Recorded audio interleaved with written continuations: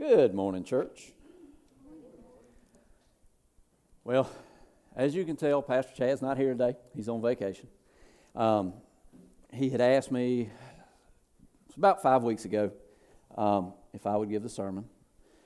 For those of you who don't know me, my name is Shane. I'm a deacon with the church. So this is not my normal thing. And I'm usually pretty comfortable in front of people.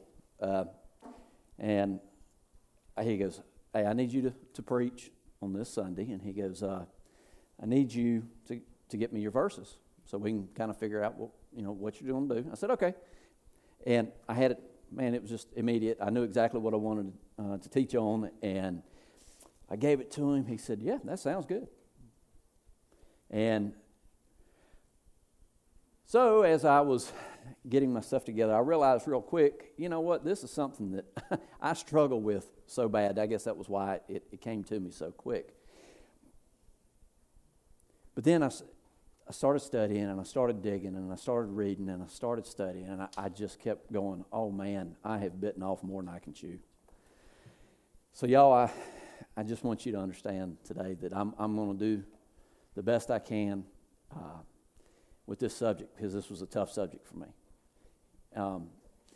I didn't realize how tough it was until I really got into it. What I'd like to do first is I just want to say a prayer, try to get centered. Father, Lord, you're good. You put each and every one of us in the right spot at the right time. And Lord, I thank you for each individual here that's here this morning. Lord, I pray that as I bring your word, that I am completely led by the Holy Spirit, that your words speak through me clearly, precisely, so that people can understand. Lord, you know that my sense of nervousness right now, my struggle with this, and Lord, I just pray that you would comfort me, and as I do bring the word, that you would just open people's eyes, hearts, and minds. Pray all this in Jesus' name. Amen. All right. Now, when you were coming in, they were passing out little pieces of paper or asking you to just write something down that brings you pleasure. This is a good one. All right, this is one that did not come up in the first service. Seeing a beautiful sunset. That is, I like the sunsets, but I really love to see the sunrise. I love being on a lake, on the water somewhere, and watching the sunrise. Fantastic. My loved ones, of course, family. The love of family. Let's see. All right. This one was, all right, for those of you who don't know Richard, somebody put Richard. So, Richard can bring you pleasure. My kids. All right. So far, I think every one of us can find pleasure in almost all those things. It's very simple. Life is full of pleasures. Man, life is just good. It should be. I love fishing, hunting. It's always odd when I'm not up here playing. But I love hearing the music. I love being able just to worship with y'all too. So that's a pleasure that I don't get to participate in very often. I got to do it this morning. Pleasures in life show we are alive. But a life centered in Christ is real living. I'd like to say that again. Pleasures in life show we are alive. But a life centered in Christ is real living. That's what we're really going to be talking about today. We're going to be in Ecclesiastes 2:10 and 11. But before we get started, give you a little history. This book was written by King Solomon.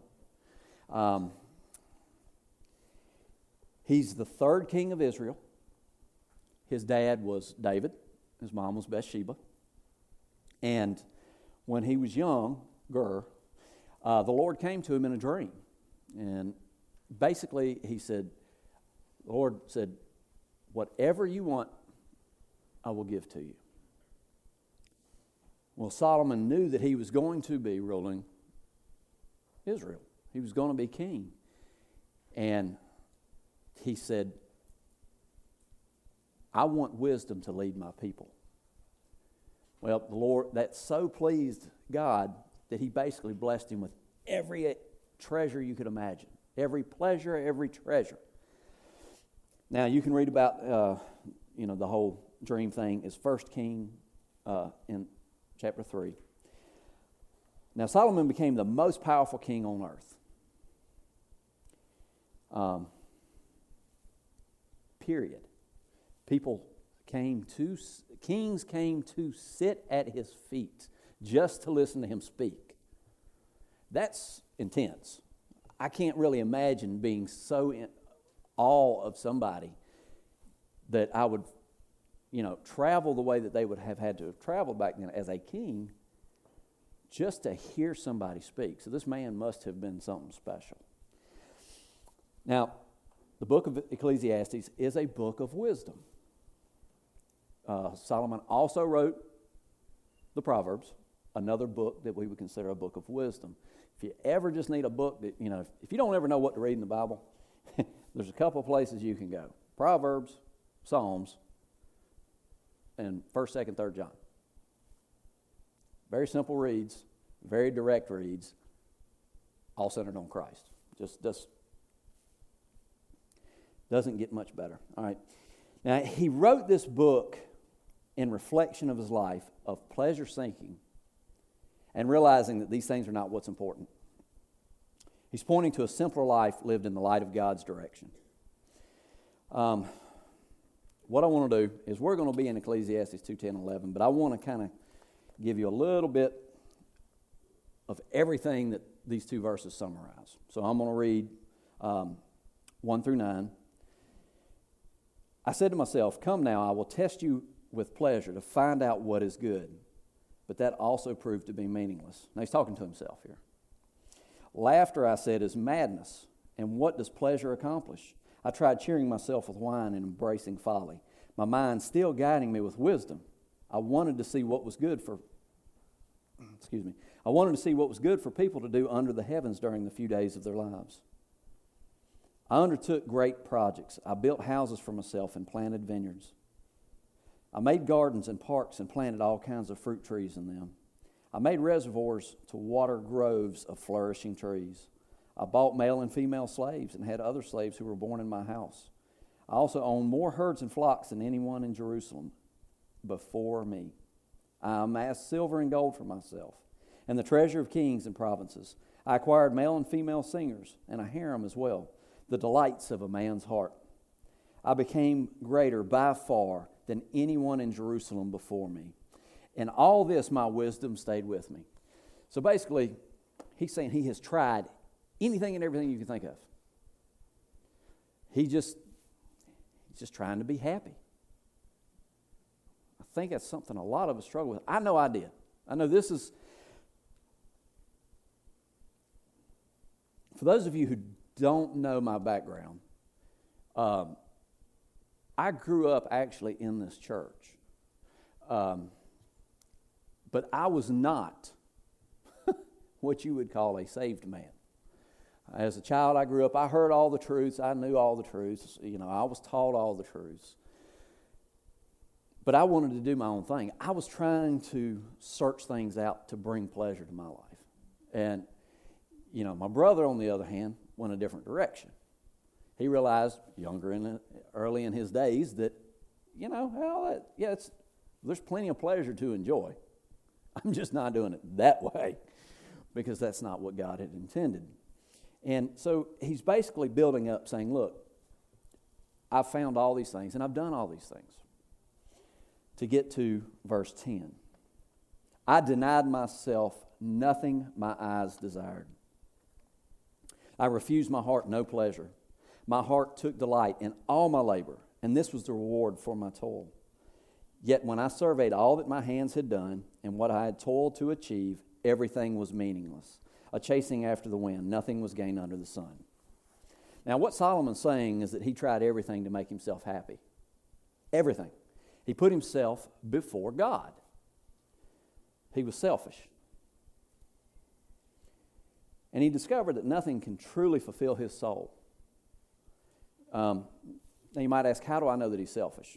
We're going to take a closer look at the text. I, myself, and my are referenced 11 times in those two verses. He is focused on himself. 18% of those two passages are I, myself, and my. This is the me, myself, and I complex. He is completely focused on himself. So there's nowhere, if you're focused completely on yourself, you are not going to be able to focus on God. You are not going to be able to follow him.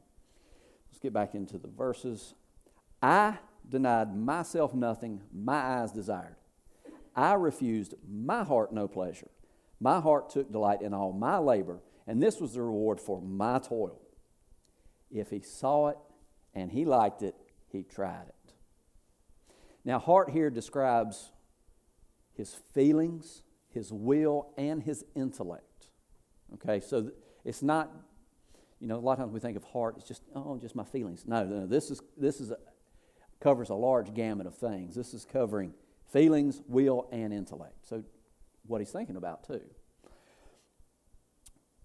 Now, I want to give a definition of pleasure. I think a lot of times in church we might think of that as completely a negative aspect, but it's not. A definition of pleasure is a feeling of happy satisfaction and enjoyment. What someone cares about and takes delight in. I think we all kind of want to be happy and satisfied and enjoy life. Now, what Solomon is saying in verse 10 is that this is the fulfillment of every earthly desire that I've had, every pleasure that I've had. And then he goes on and says, and yet I surveyed that all my hands had done and what I had toiled to achieve. Everything was meaningless. Now, different translations may say vanity or it's futile. Now, this word in Hebrew is hebel. It means emptiness, unsatisfactory. So everything that his hands had done and what I had toiled to achieve, everything was empty. It was unsatisfactory. So he had found that it just wasn't doing what he thought it was going to do. A chasing after the wind, nothing was gained under the sun. All right. Have you ever tried to chase wind? I mean, it's impossible. You can't. You can't catch it. You can chase it. You can't catch it. So that's basically what he's saying is that, in this word hebel, it was unsatisfactory. Everything I tried just, in the end, did nothing. Now, 1 John 2:16 and 17 says, for everything in the world, the lust of the flesh, the lust of the eyes, the pride of life, comes not from the Father, but from the world. The world and its desires pass away, but whoever does the will of God lives forever. Now, Solomon had accomplished a lot. He tried many things to make himself happy, but he found that it left himself empty, is what he found, unsatisfied. He put himself before God. He tried to fulfill his desires with the pleasures of life. Now, I found this. I thought this was kind of neat. There's a poet from ancient Greece named Euripides, and something that he's quoted as saying is, short is the joy that guilty pleasures bring. And I got to thinking about that, and I'm going, hey, I can relate. I love the buffet. I can go to the buffet, and I'll eat myself sick. And, yep, it's short, because that guilty pleasure is short, because then I'm miserable. And then I got to go lay down and take a nap. So but that's something that I think is very, very true. Short is the joy that guilty pleasures bring. I think we all have something that we can relate to with that. Now, what are the reasons that we seek pleasure? Humans are pleasure-seeking individuals. That's pretty simple. It's a human desire to feel good. I don't want to feel bad. Do you want to? Nobody in here wants to feel bad. That's not the way that we were made. We were made to walk with God. Do you think that's a pleasurable experience or a painful experience? It's probably supposed to be pleasurable. Now, our brains actually produce a chemical called dopamine. And we produce the dopamine in response to pleasure. We like that feeling that the chemical gives us. So we were made to enjoy things. So scientifically, we desire pleasure. Now, I'm not a huge fan of Freud, but he does have something that is very applicable here. Freud called it the pleasure principle. It's the instinctive seeking of pleasure and avoiding of pain to satisfy biological and psychological needs. I do believe that. Biologically, we need food. We need water. We need shelter. The psychological things are our wants, our desires, our wishes, our aspirations. I think we desire to have those things fulfilled too. Now, on the screen is going to be Maslow's hierarchy of needs theory. Now, this I wanted to show everybody because I believe that this is going to be a building block for what we're about to talk about. Biologically, or on the bottom is physiologically. All right, that's biological. That's going to be the same needs that Freud was talking about. It's the most basic things that we need just to operate. We need food. We need water. We need air. We need shelter. Once we have those things, we're going to hit the actual physiological side, okay? The psychological side now, is going to be safety. That's going to be the next step. Once we have food, we have water, we have air, we're going to get into the psychological needs. Personal security. We want to feel safe. Once we have food and water and those things, we want to feel safe. We want to have employment. We want to have money. We want to have resources. We want to be healthy. Now, once we have those things, next we're going to go to the social level. So all these things are building on each other. Now, the social level is going to be a love, belonging need, okay? It's going to be your family. It's going to be friendship. It's going to be intimacy. If you're married, it's going to be sex, okay? If you're not married, it could be sex. We want a sense of connection with others. This is the social aspect, the love, the belonging. Once we have that, then we're going to go into the esteem side. That's going to be self-esteem. If you have others, friends and family that love you, are building you up, you're going to have more self-esteem. You're going to have more confidence. Then you're going to want achievement. Next is the top of the pyramid. That's the self-actualization. This is to become the most one can become. Once we have all those things building us up, that's where we're wanting to get to, is to become the most that we can become. So how does this relate to us? All right. We're going to dig a little bit into Solomon's quest for the satisfaction, the pleasure aspect. Physiological needs. Solomon had to eat and drink. In the beginning, he was talking about the wine and everybody in here, you may not think that you can relate to the wisest, richest man on earth. All right, he had all the best foods that were available. He had the exotic foods. Y'all, I can go over here to Walmart, Kroger, and get exotic foods now. On demand. That's what he had. He had food and wine on demand. Y'all, we can do that. Security. Solomon desired more gold and houses, but he also had more herds and flocks than anybody in Jerusalem before him. Well, y'all, I mean, if our health's okay, we can work. We can build these things, can't we? Security. Now, social. He had lavish parties. He had music on demand. Hey, we can have all that. We can get on our cell phone, pull our cell phone out, pull up a group, start having group communications, have a party right there online. Now, this is something that I don't relate to. He had 700 wives and 300 concubines.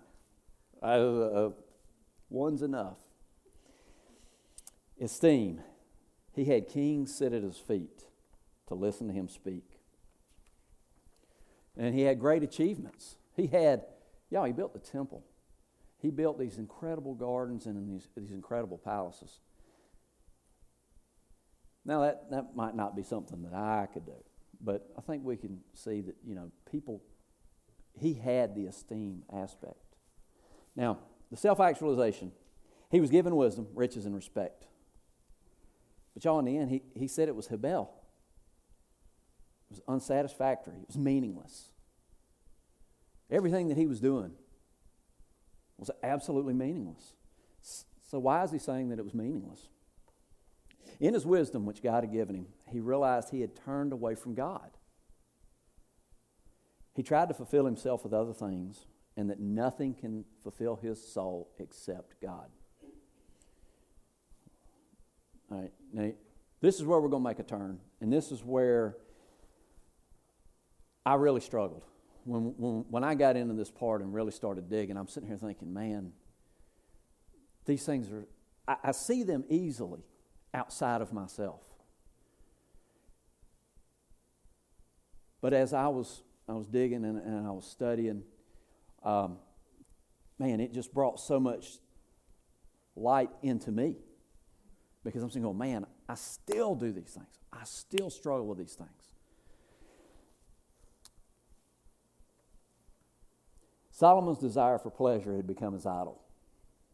Most of y'all have probably heard, if you've ever been in church, sermons on idols. But I wanted a definition that's going to actually be a part of what we're talking about. My definition for this is an idol is anything other than God in which we seek security and fulfillment. An idol is anything other than God in which we seek security and fulfillment. Now, actual definition, biblical definition, is worship or divine honor paid to any created object. Okay, so that's the real definition. So any worship or divine honor paid to a created object. And like I said, my definition is an idol is anything other than God in which we seek security and fulfillment. Now, in the book of Isaiah, I found these passages, and I want to read this. It's Isaiah 44:13 through 19, if you want to be an overachiever. The carpenter measures with a line and makes an outline with a marker. He roughs it out with compasses. He shapes it into human form in all its glory, that it may dwell in a shrine. He cut down cedars, or perhaps took a cypress or oak. He let it grow among the trees of the forest, or planted a pine, and the rain made it grow. It is used as fuel for burning. Some of it he takes and warms himself. He kindles a fire and bakes bread. But he also fashions a god and worships it. He makes an idol and bows down to it. Half of the wood he burns in the fire. Over it he prepares his meal. He roasts his meat and eats his fill. He also warms himself and says, I am warm. I see the fire. From the rest he makes a god, his idol. He bows down to it and worships it. He prays to it and says, Save me, you are my God. They know nothing. They understand nothing. Their eyes are plastered over so they cannot see, and their minds closed so they cannot understand. No one stops to think. No one has the knowledge or understanding to say, half of it I use for fuel.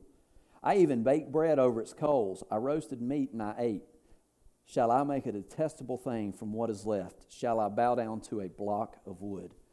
I think that is an absolutely eye-opening description of how we as people make idols out of good things. Now, this is about idols, but this is something that I found very, very, very interesting. And a little bit entertaining and very disturbing all at the same time. Now, while Ezekiel was in Babylon, he had some elders come to him, and this is Ezekiel 14:3. Some of the elders came to him and wanted to ask of God. That was basically what they were. He's a prophet. Hey, we've got all these things, bad things that are going on. We're in exile right now. What is God going to do? How is he going to bring us out of this?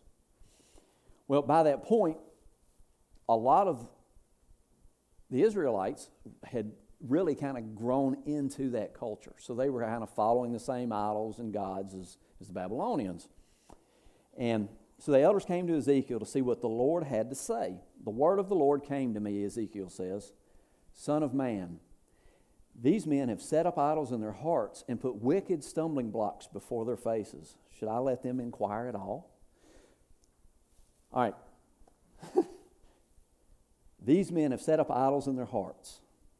Literal translation of the Hebrew word for idols in this passage refers to little round things. They believe they were talking about dung, crap. They had crap in their heart that was completely blocking him out.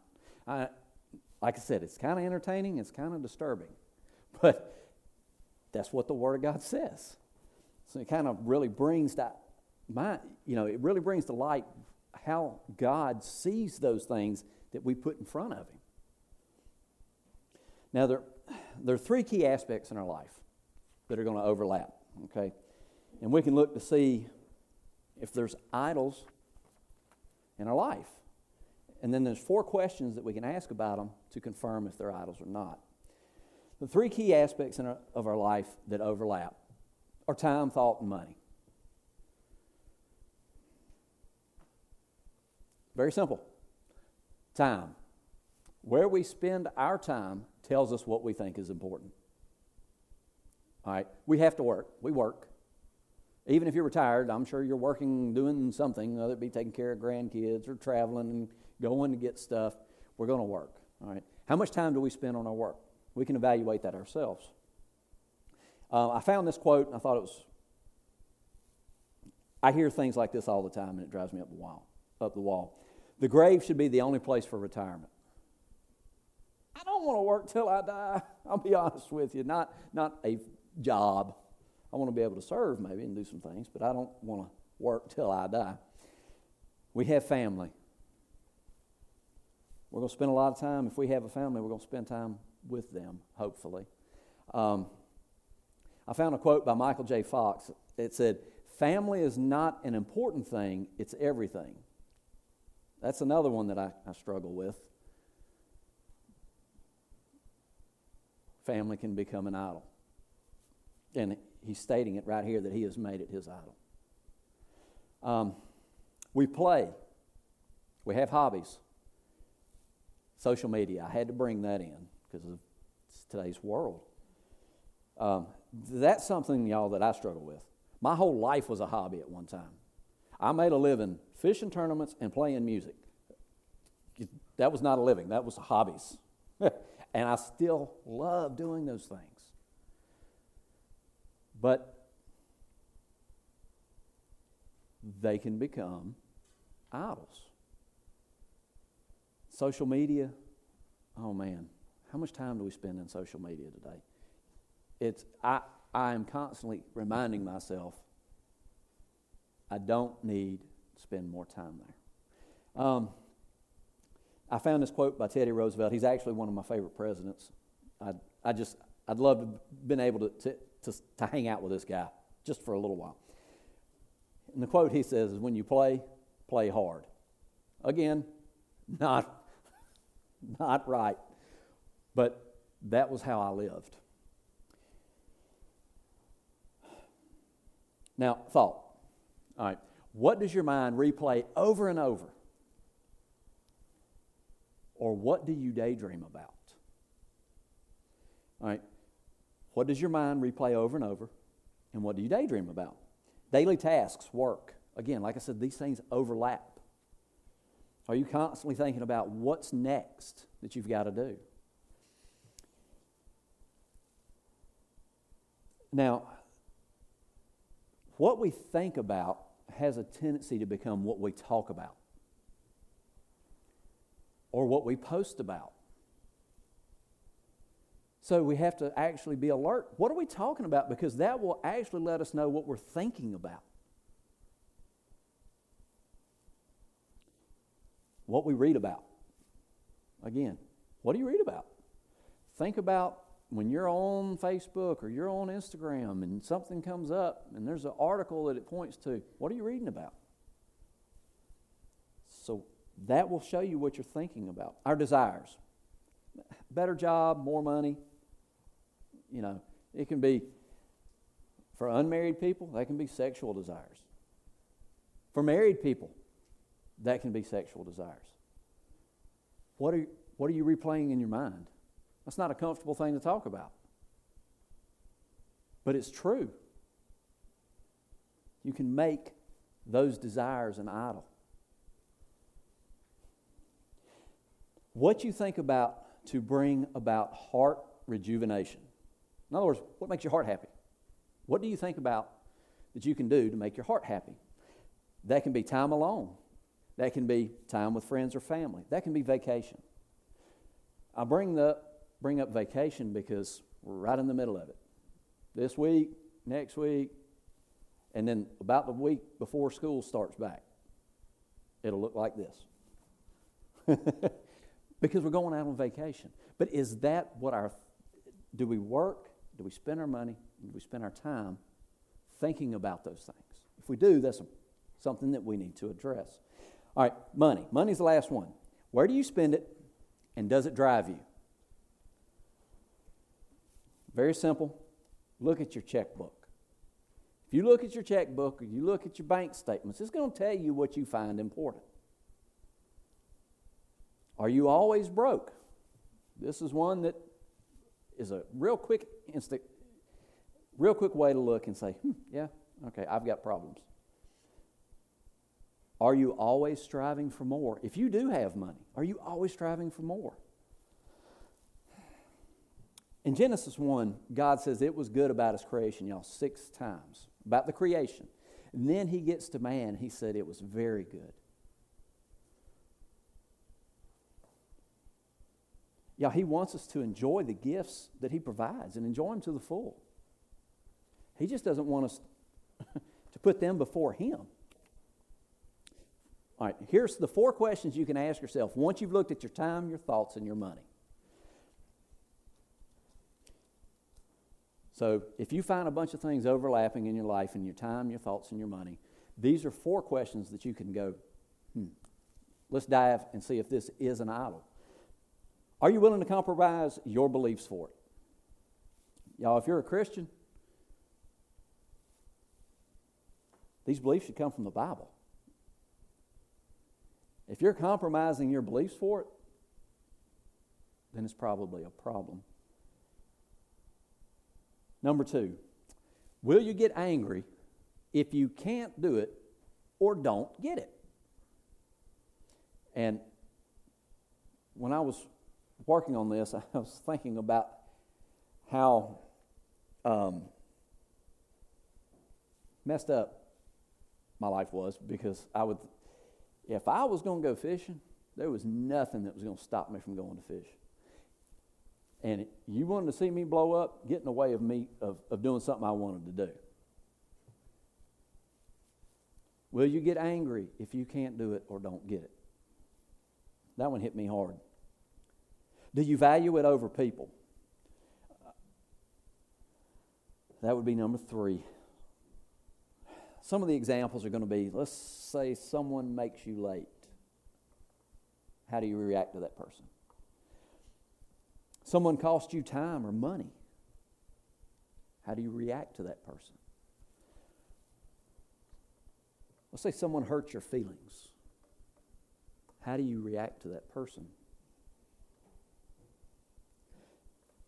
Now, this one is, I was a little uncomfortable about this because my wife, my mom, and my daughter love animals. We have a lot of people here that volunteer and give a lot of time and do a lot of things for rescue shelters and stuff like that. Transporting the animals. We have a lot of animal lovers here. We have a lot of farmers here. Do you value the animals over humans? Do you value trees over humans? We see a lot of this in our politics today. Creation over humans. Does it push you closer to God or pull you farther away from God? So basically, how does something impact your walk with God? All right? That's simple. Does it push you closer to God or pull you farther away? The areas we spend our time on, what we think about, daydream about, how we spend our money. If you'll take these 4 questions, are you willing to compromise your beliefs for it? Will you get angry if you don't get it? Or if you can't do it or don't get it? Do you value it over people? And does it push you closer to God or pull you farther away from God? Are going to help us identify the idols in our life. Now, James 1:7 says, this is a little encouragement, for every good and perfect gift is from above, coming down from the Father of the heavenly lights, who does not change like the shifting sands. Now, the first commandment, if we go to Exodus 23, you shall have no other gods before me. Yours may say, besides me. So, very direct. That is the first commandment. Now, here's some steps that we can take as individuals. If we've taken those first 3 things, our time, our thoughts, and our money, and we've applied the 4 questions, now we can, number 1, we can acknowledge what our idols are. These are steps that we can take. You've got to take those 3 aspects of our life. Apply the 4 questions. Acknowledge to yourself what your idols are. Number 2. Now this is going to be all basically for Christians, okay? If you're not a Christian, this really doesn't really apply to you. Because you're going to do what you want to do anyway. And that's okay. I want you to be here with us, but you're not going to do these things. You're going to pray for forgiveness. His grace is sufficient.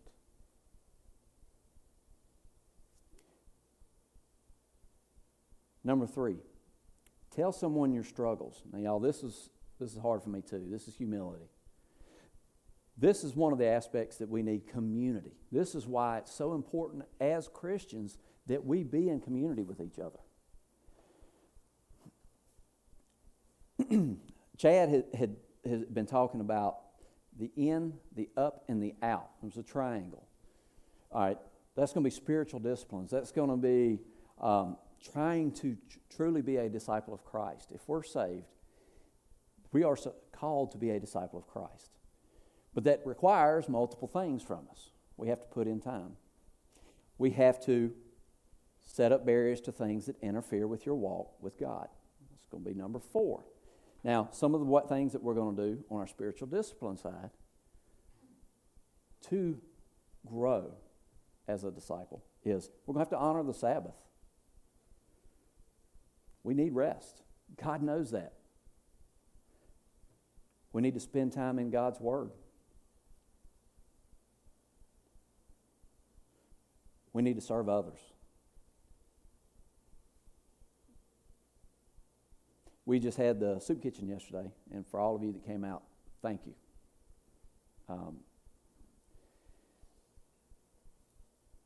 You really, when you serve others, it really reminds you that it's not all about you. That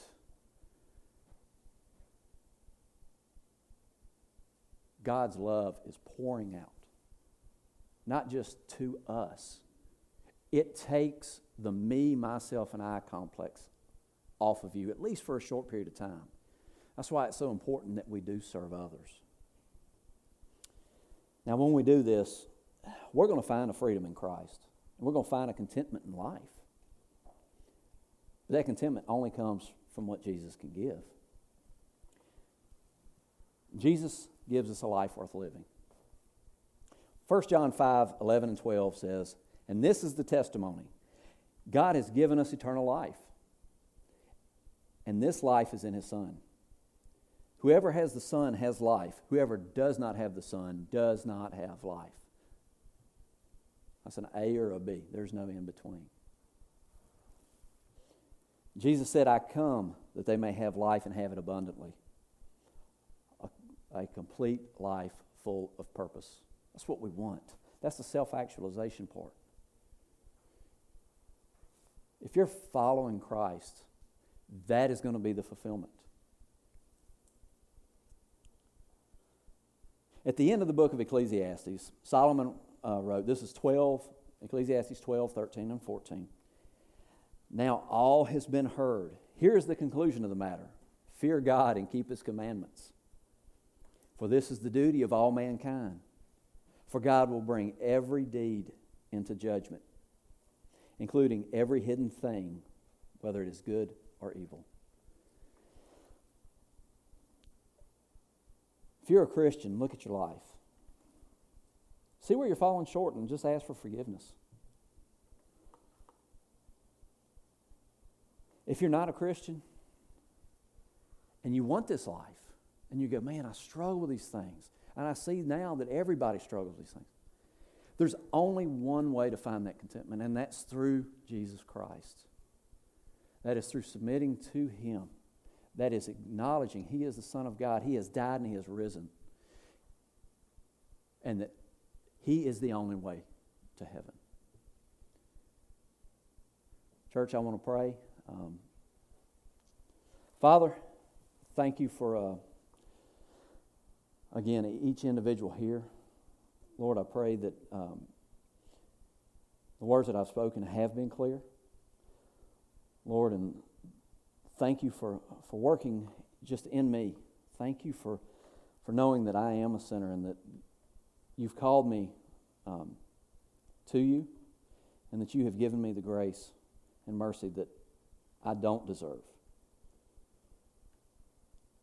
Father, I pray as we leave here that if there's things that You want to point it out, that we can just take our time and we can pray about it, we can search ourselves, and Lord, that we can grow in You through this. Lord, I pray all this in Jesus' holy name. Amen.